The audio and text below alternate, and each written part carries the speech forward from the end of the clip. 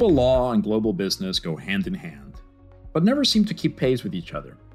Developing and developed nations wax and wane in their importance in the global stage. While consumption and interconnectedness both increase, laws and regulations change incessantly, requiring businesses to stay nimble. How do we make sense of it all? Welcome to Global Law and Business, hosted by Harris Brickens International Business Attorneys. I'm Fred Rockefort. And I'm Jonathan Bench. Every Thursday, we take a bite-sized look at legal and economic developments in locales around the world as we try to decipher global trends in law and business with the help of our international guests. We cover continents, countries, regimes, governance, finance, legal developments, and whatever is trending on Twitter. We cover the important, the seemingly unimportant, the relatively simple, and the complex. We hope you enjoyed today's podcast. Please connect with us via email and social media to comment and suggest future topics and guests.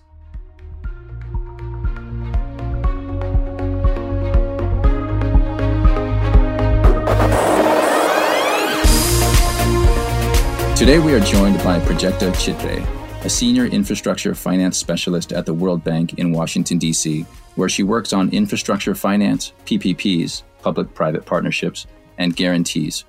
Her focus at the World Bank is to advise on and structure World Bank risk mitigation instruments in the form of guarantees to mobilize private capital for strategic infrastructure projects in emerging and developing markets.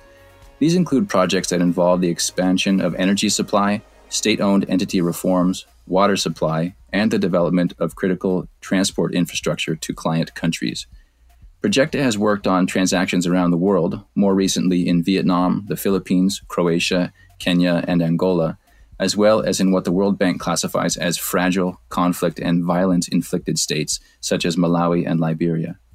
Prajakta holds a Bachelor of Science in Business Administration from Georgetown University and an MBA from the George Washington University. Prajakta, thank you for being with us today. Thank you, Jonathan. Thanks for having me. Prajakta, welcome to the show. Could you please start off by describing your career trajectory and expand on what you do currently at the World Bank? Sure. And thank you as well, Fred, for having me. Good to speak to both of you. So my career trajectory really started in infrastructure finance. I've been working in the field for about 12 years now. And it started at a consulting firm here in DC, actually, called Parsons Brinckerhoff. It was a part of a large engineering firm. And I believe it's now called WSP. And that's really where I got my introduction to what this world of infrastructure finance is all about. The work I did focused a lot on North America and a lot of developed markets. So it was a really interesting time when I was there to be working on it. It's also my kind of inspiration for working in this space also started with my upbringing. I grew up in the Middle East in a little island called Bahrain. And I grew up there at a time where the country was growing quite rapidly. And so I saw firsthand the critical role infrastructure development can play in the development of a country and a country's economy and just bettering the lives of its citizens and its people. So it really, I was inspired from quite a young age, and it's quite close to home. And so when I graduated undergrad, I got a job at working in this space. And after a few years of working at PB and getting amazing experience there, I went to business school with Jonathan, where I met Jonathan at GW and used the education I got at GW and the global kind of the global knowledge I kind of developed while in school to transition to the World Bank, where I do something very similar. I work in infrastructure finance at the World Bank, but focusing on developed and developing markets. And by developed, I mean mostly emerging markets. The World Bank, in case you're not familiar, is one of the largest international financial institutions in the world.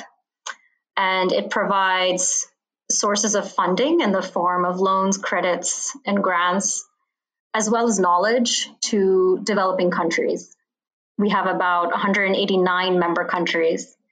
And within the World Bank itself, there are 5 institutions. There's the International Development Agency, which focuses on the world's poorest countries, and then the IBRD, the International Bank for Reconstruction and Development, which assists middle-income and credit-worthy poor countries.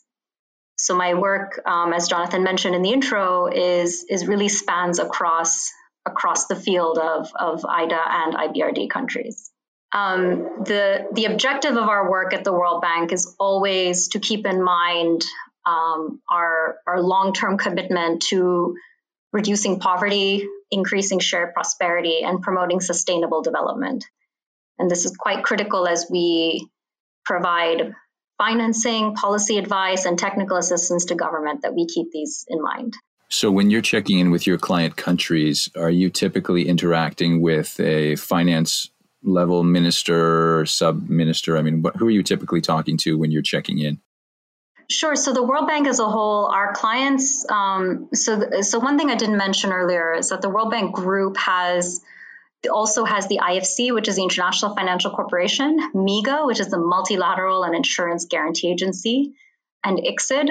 And IFC and MIGA are what we see as liaising more with the private sector. The World Bank itself, our clients are, as you rightly said, ministers of finance, and as well as ministers of infrastructure or economic planning or development, whatever the line ministry is that actually undertakes some of the works related to infrastructure development. So how does the World Bank balance a country's financing needs with geopolitical or other country risks? I'm really curious how countries are classified in terms of needs and risks. Right. So as I mentioned, we have two major categorizations of countries, and those are what come under IDA and the International Development Association, and IBRD, the International Bank for Reconstruction and Development. And we kind of classify them into these two buckets. IDA countries are much poorer and below a specific GDP per capita threshold, and the financing terms to those countries is more what we call concessional, or just cheaper, for lack of a better word, than say IBRD countries, which are middle income or credit-worthy poor countries. So those are the two broad categorizations. I think the second part of your question was also around balancing financing needs with geopolitical risks. So the World Bank is what we call the lender of last resort. So we go into countries with where other financing may not be present, where private financing may not be present, where there may be a greater need for policy support, and so we kind of balance the geopolitical risks. We look at risk slightly differently in the sense that we're not looking at credit risk all the time. When we look at countries, we're looking at kind of balancing the needs of the country with how we can support it. And that support comes from advisory, it comes from directly financing investments. We have projects in the riskiest environments, perceived to be the riskiest environments all over the world, be it Afghanistan, be it countries that are emerging from conflict. And so we don't really kind of shy away from geopolitical risks. Something else to keep in mind is that the World Bank we see ourselves as a development partner in a lot of these countries. So we've been on the ground for a long time. We have offices in over 130 countries. So we have on the ground presence, and we have had so since for a number of decades even. And so we really approach this as a partnership, working side by side with the government to achieve their development objectives. We know that infrastructure development is a big hurdle for emerging and developing countries. What are some of the key risks when it comes to infrastructure finance? I think before I answer this question, I'd like to back up a bit on something that I missed a bit in my intro. So the World Bank, as I mentioned before, typically provides assistance in the form of loans, credits, and grants to member countries. More recently, however, there has been more of a focus on the critical role the private sector can play in bridging the gap between investment needs and capital available in the development of infrastructure assets. I think the last I saw was that this gap is about 65 to 100 billion per year in Africa alone. And so it's quite sizable. So there is a recognition and more focus of the World Bank that on engaging with the private sector and bringing in not just financing, but also expertise in construction and efficient service delivery. And then that brings me to the risk, because we know that the missing link between attracting a lot of this capital into the environments that I mentioned before that do have significant geopolitical risks, economic risks, and political risks, attracting the private sector and commercial lending into these environments in an efficient manner. And this is really where my work has been focused. So some of the key risks that we really look at in infrastructure finance specifically are obviously the top line is going to be the political risk and the ability to simply be able to adhere to contracts and have contract enforceability. Then construction risks. So when a project is in construction, what are some of the risks surrounding the fact that the actual infrastructure asset can even be built? This has to do with land acquisition, resettlement of people that are already there. Various environmental risks are critical. This is something the World Bank focuses on a lot, and it's very, very important to look at environmental and social safeguards as well. Operational risks, the ability to operate the project successfully. Supply risk. So when it comes to an energy project, say it's a power plant, is your source of energy there, and can you access it? Off-taker risk. Again, in the context of an energy project, it's who's buying the power, and typically those tend to be state-owned entities. So it's starting to look at, okay, well, what's the risk of the off-taker of the state-owned entity?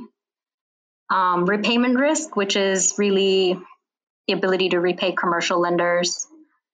And then you have currency risk, which is currency fluctuations. Typically, as we know in countries, tariffs are in one currency and oftentimes debt can be in another. So it's how do you mitigate that that difference? And then dispute resolution, which comes down to, again, contract enforceability, arbitration, and things like that. So what's the risk that dispute resolution takes longer, or payments are not made? This is the financial lawyer in me talking. So when we are thinking about drafting these instruments, what is a typical loan instrument? I'm sure the interest rate must be capped at something, right? I mean, I don't know if it's by statute or just by kind of goodwill, right? I mean, in typical banks are going to be subject to usury statutes. We can't have super high interest rates. But in this type of global lending to from the World Bank to sovereign nations, what is the typical interest rate spread on on some kind of infrastructure loan? It varies. It varies, and it's not, these aren't project finance loans. These are, as you said, we're lending to sovereign, and we have specific rates to sovereigns that are at various levels. And the World Bank Treasury website has a lot of that information. I can speak to kind of my role at the bank, which is my team structures a very specific instrument, which are called World Bank guarantees. And we use this instrument to catalyze private sector investment and commercial financing into countries and improve public services. So from a guarantees point of view, we've been doing this, structuring this instrument for 20 years and mobilized about $42 billion in commercial capital. So this is not World Bank funding that's lending into these projects. It's more like World Bank guarantees that we're writing to support commercial lending. And this supports, as I mentioned before, energy projects, transport, even sovereign financings and sub-sovereign corporates as well. So when we're structuring these instruments, they also follow the same pricing principle as World Bank loans. But when we're structuring them, we're really trying to dig into each of the individual risks and the various layers of support required to get the deal over the line, which we say to make the deal bankable and to attract commercial lending at a rate that's affordable to the project. I think one thing to keep in mind is that when we're doing these projects, we're always, our fundamental goal is to make sure that ultimately this is affordable for the end user. There's no point in building a huge power plant that's going to be, that yes, will support a lot of people, but in a cost prohibitive way and increase tariffs to the point where people can't afford it. And so it's very important to keep in mind the end user is really the individuals at the end who are turning on the lights and paying for the service. Or if it's a road, who are driving on the road and paying for that service. So that's quite critical. So as we're structuring our instruments and World Bank guarantees, which is what I've been involved in for the past 6 years, it's really to play this role in between backstopping some of the risks that the private sector sees to enter some of these markets, as well as to really help the government get the fairest deal in terms of risk allocation and pricing as well. So we have one leg in each world in a way to be able to create the right balance, because at the end of the day, it's all about balance. It's all about bringing the right investment, bring the right financing at the right price with the right safeguards, at the right cost to the consumer, and at the most fair kind of risk balance in between the private and public sector. I know that doesn't fully answer your question. No, I think that was a great explanation, because I am very familiar with the world of SBA financing in the local, in our U.S. business environment. And so that's exactly how I understand the SBA works, right? Is the SBA doesn't lend the funds directly. It facilitates the loan. It provides the guarantee behind a business loan to entice the private sector to engage in lending to borrowers who might otherwise be less than attractive to commercial banks. So it made, at least for my brain, it was a great explanation. Yeah, and at the World Bank guarantees, they're slightly different in the sense that we really get into the weeds. We're looking at the state-owned entities, we're looking at the government. It comes, the level of rigor and analysis that goes into it and the safeguards required is the same level as if we were directly lending into the project ourselves. So it's quite a comprehensive analysis. And for me personally, it's been a huge learning experience on how the World Bank views a lot of these instruments over the last, that I've been working on over the last 6 to 8 years. So it's quite detailed. And so are you in the group that also works on the lender side, or is there another division of the World Bank that deals more outward facing to the lenders and not so much with the countries?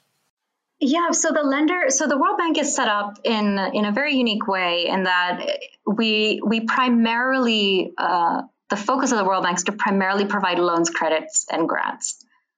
And the majority of our portfolio is lending. And the way those teams are set up are with sectoral focus and regional focus. So you'll have energy teams focusing on East Asia and Pacific, focusing on East Africa, West Africa, Europe, Central Asia, and South Asia, and Latin America, and the Caribbean. And so you have the geographies, and within those geographies, you have sector teams one team looking at transport, one in energy, one on digital development, et cetera. And they're the teams that are really leading the focus and working closely with the clients. And then you also have our country management units that drive the relationship with the client and play a very critical role in working closely with the clients on the ground and understanding the needs. So it's really a partnership between all of these various parts of the bank that look at the country relationship, understanding the sectors in a lot of detail. And then when it's a guarantee operation or a private sector operation, then you have my team that comes in and supports the structuring of the instrument and sometimes the negotiations with the private sector as well. And then on the other side, you have IFC and MIGA who work more on the private side. So they'll come in as lenders or they'll syndicate loans from commercial banks, and MIGA provides insurance, so they'll do PRI cover as well. So it's a large organization with a lot of kind of cross-cutting collaboration, so to speak, with different teams, different expertise. And so we're not really split between lending and guarantor. I mean, the whole institution is kind of a lender, but we're split by expertise. Interesting. Thank you. So what are some key trends that you've seen in PPP, project finance, infrastructure finance, pre-COVID versus now when much of the world is still very much dealing with COVID? Yeah, it's pre-COVID, we saw a huge interest of the private sector in lending to developing countries and lending to project finance transactions and really trying to get their foot in the door in new markets, as well as existing markets for them. And there's a lot of new lenders coming into that space, especially as you see economies growing. And then also as maybe yields in developed markets are a bit lower, there's this hunt for yields in emerging markets.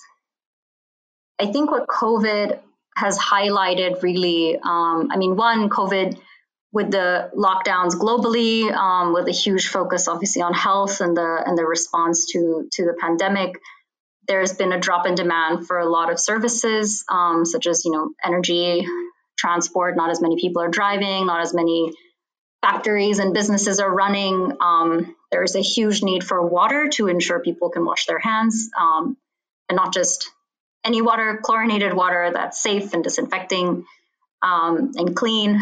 And so there's a huge demand for that, combined with a lower propensity to pay for those services. So it's a huge, I think what we've seen is how fragile economies can really be, and how lockdowns of just a few weeks can have such a detrimental impact to people's lives. And that's globally. Obviously, you've seen it in the United States, and we've seen it everywhere. I think from where I come from, as I mentioned earlier, when we're structuring a lot of the instruments, and a lot of the work I do has to do with taking a look at the various risks that I mentioned earlier, because in providing guarantees and backstopping certain government obligations or certain government risks, the World Bank ends up taking them on. So we have a responsibility to look at these risks very closely, and to also be able to see how to properly mitigate them and see what our appetite is as well. And in doing so, we go into a lot of detail. We look at projects from the perspective of the macro situation, the political situation, and really do a full financial analysis on the off-taker and understand where they're heading. And I think what COVID has highlighted is that it's important, not just for us as the World Bank, but for lenders and investors to really go back to the fundamentals and look at the core fundamentals of the project. So understanding how this project fits into the broader macro and fiscal context of the country. What's the political situation like and the implications of that? It's no longer just about the project economics themselves. As you know, in project finance, the project revenues are ring-fenced for the project itself. But I think what COVID has shown is that's not enough. We really need to be able to have an assessment of the fundamental issues and the fundamental risks and the impact they could have in the project, because these are 20 to 30-year engagements sometimes. And so it's really taking a long view and digging into each each individual kind of risk component and understanding that. And from our point of view, this looks at, as I mentioned, a sound off-taker. So what's your SOE like? What are their financials like? A strong governance system.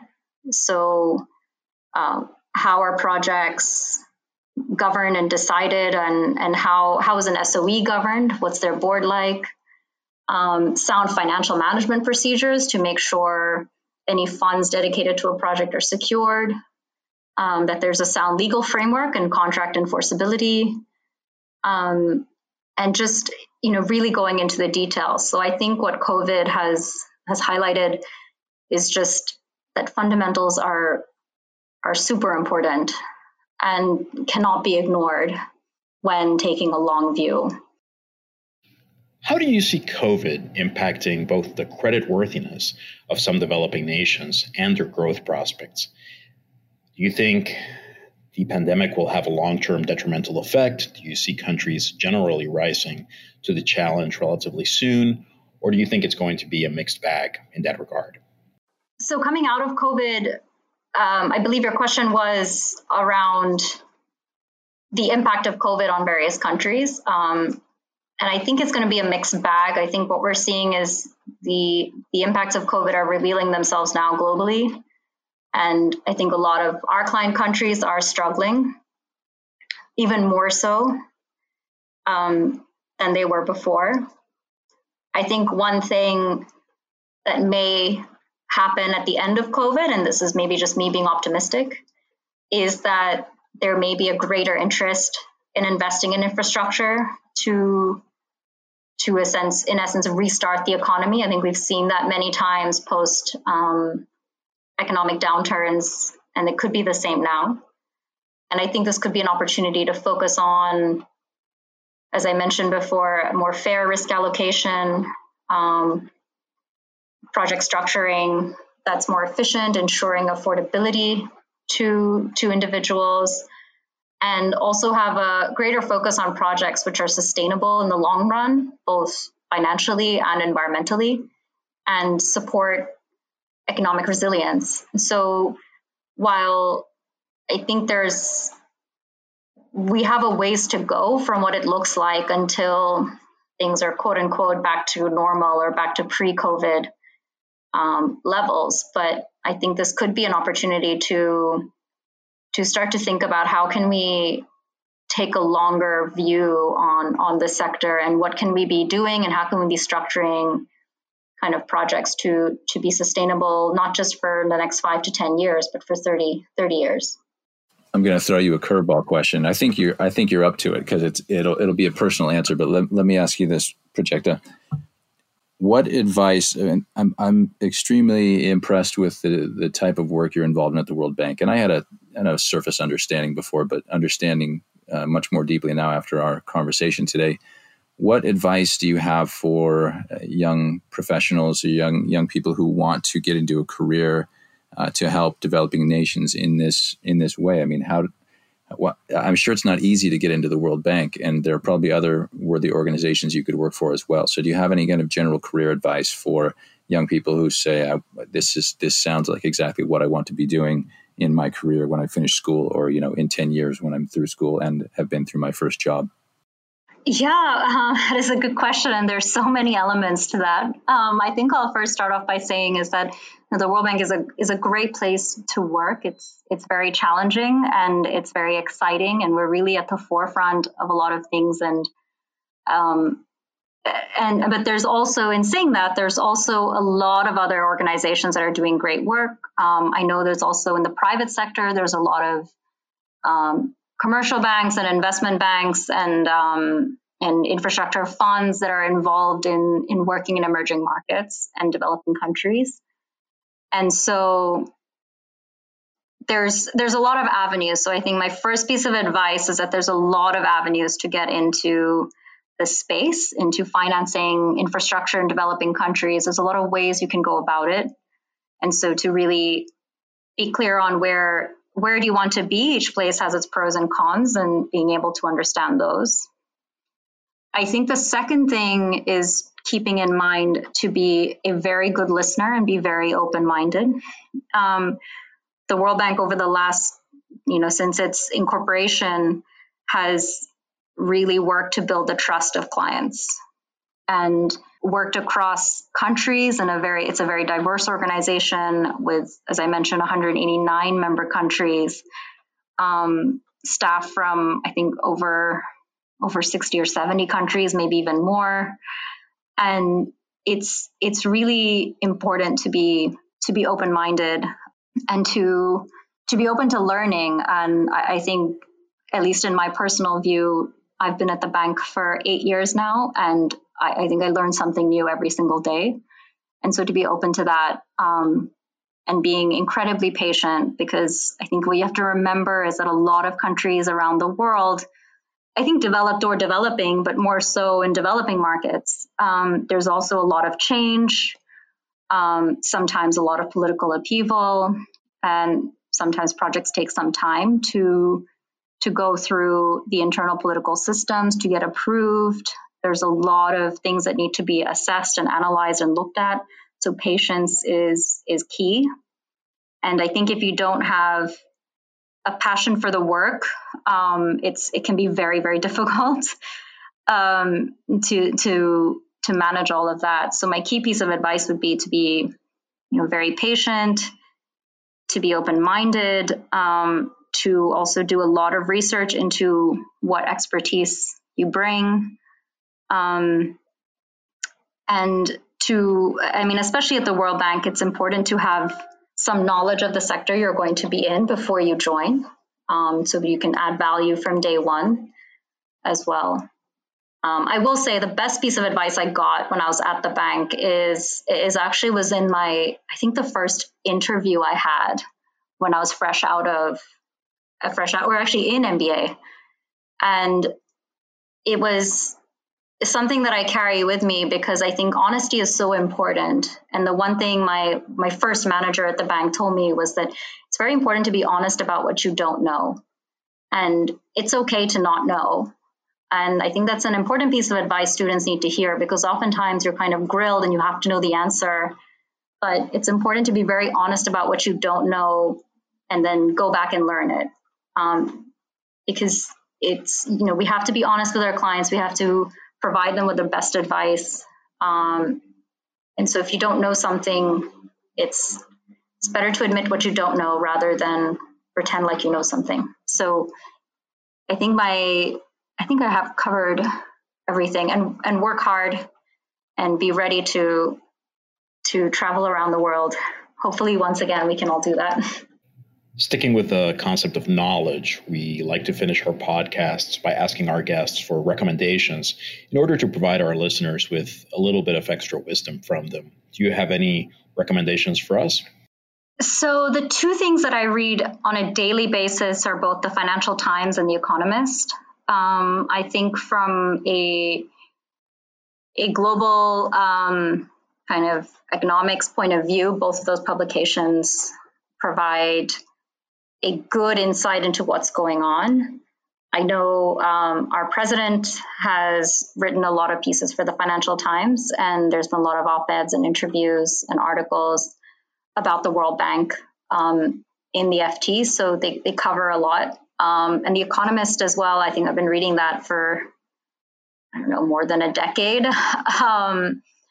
to get a really good view into the global political economy, and just what's happening in a lot of countries around the world, rather than what's great is that there's no one singular geographic focus. They're quite varied. So those are the two pieces I would really point to. I read a lot of fiction because why not? So I in terms of like a real nonfiction kind of academic piece, I can't really point to one, but I would definitely suggest FT and The Economist to readers. One more resource that I'd like to recommend, and it's kind of a shameless plug for the World Bank, is the World Bank's PPP blogs. I think one of your previous recordings looked at the PIAF website, the PPP-IAF website, which I think is a great resource. But the other blog that's very interesting on infrastructure finance, PPPs, and especially COVID-19 is the World Bank's either the PPP website itself, so worldbank.org, public-private partnerships, or worldbank.org/PPPs, or blogs.worldbank.org/PPPs. And I did recently read a really good article on their blog on there that was written in May, actually, so it's quite timely and quite relevant on COVID-19 and infrastructure, a very tricky opportunity by Richard Abadi. So that I found was very candid and very, very open, and it was a really good read, and it was a quick read. So I would recommend the World Bank blogs as well, because they're a great way to just get some very candid views from experts in the field. Certainly nothing wrong with a little fiction in the mix. Jonathan, what about you? I came across this article in the Nikkei Asian Review called "Coronavirus Stalks Southeast Asia's Once Thriving Unicorns." And it's a great article, very long form. The Nikkei Asian Review does a great job of doing these long form articles. And it delves in deeply into, the formerly and still promising companies in Southeast Asia. There's no China at all here. So I think that's why I especially enjoyed this, because we know there's a lot going on in China, but Southeast Asia continues to battle with China for more and more market share, more and more attention from the world. And so this particular article goes in a little depth on, Uber trying to get into Southeast Asia versus Grab, and then Gojek in Indonesia, with the company called Smoove right in the middle. It's rented cars to Uber drivers initially in Southeast Asia. So a fascinating way to look another aspect of how business is done, very much from the promising companies that are often tech-based and are trying to wrangle in, the diverse economies in Southeast Asia to emerge as the ones that are going to be the ones, to win out, basically. And I thought especially interesting in this article what I learned in that the venture capital companies are telling their portfolio companies. They basically said, hey, you got to adjust your business plans, hold on to your cash reserves. You need to build a runway for another year, and you may have to make some cost cuts. So basically, for a lot of companies, the VC money, it hasn't dried up, but it's on standstill while they say we got to make sure you've got proof of concept. And so the idea that now they have to actually chase their profitability, and if they can be profitable in amidst the coronavirus, then they will really be the winners on the back end as well. So interesting article. Fred, what do you have for us? So there's an article that has been recommended extensively, but I feel that it is worth echoing that recommendation. Once again, I did so on LinkedIn, and I'll do so again here. And it's called "How China Controlled the Coronavirus." But what's really exciting about this article for me, and I think for a lot of the people who recommended it, is the author, Peter Hessler, whom I consider to be quite possibly the best author when it comes to China. I think going back more than a decade, I'd say this is a guy who has really, in my view, been getting it right in terms of capturing a lot of the nuance. And I remember when I was living in China, reading some of the things that he wrote and thinking, okay, this is the closest I've seen to what I would say about China, right? He just manages to hit the right notes. There's obviously other writers who do a very good job, but it's great to see Hessler writing once again about China. This article came out in the New Yorker pretty recently, but I would go ahead and extend the recommendation to all of his China writings. He has, I think, 3 books about China. Could be wrong about that. He might have published something else. But his first one is called Rivertown. It's a real classic. It has to do with his experiences in the Peace Corps, teaching in Sichuan province. And again, this latest piece of his is really an example of how he writes, and it's a perfect addition to his existing body of work regarding China. So again, how China controlled the coronavirus by Peter Hessler in the New Yorker. I don't have the exact date, but if you Google it, you will be able to find it without any problem. Prajakta, we want to thank you for being with us today. We appreciate your time and your insight. We certainly learned a lot from you and hope to be able to catch up with you again later for another episode where you can catch us up with what's going on in the World Bank and what you're seeing around the world, hopefully when you're traveling around the world again, like we all hope to be doing. We'd love to have you on the show again. And thank you so much, Jonathan and Fred, for having me. This was my first podcast, actually, so thank you for making it wonderful. And it was a really interesting conversation. I really enjoyed your questions. So I'd be happy to be on again as we navigate these very challenging times. We hope you enjoyed this week's episode. We look forward to connecting with you on social media to continue to discuss developments in global law and business. And tune in next week for another episode. We'll see you then.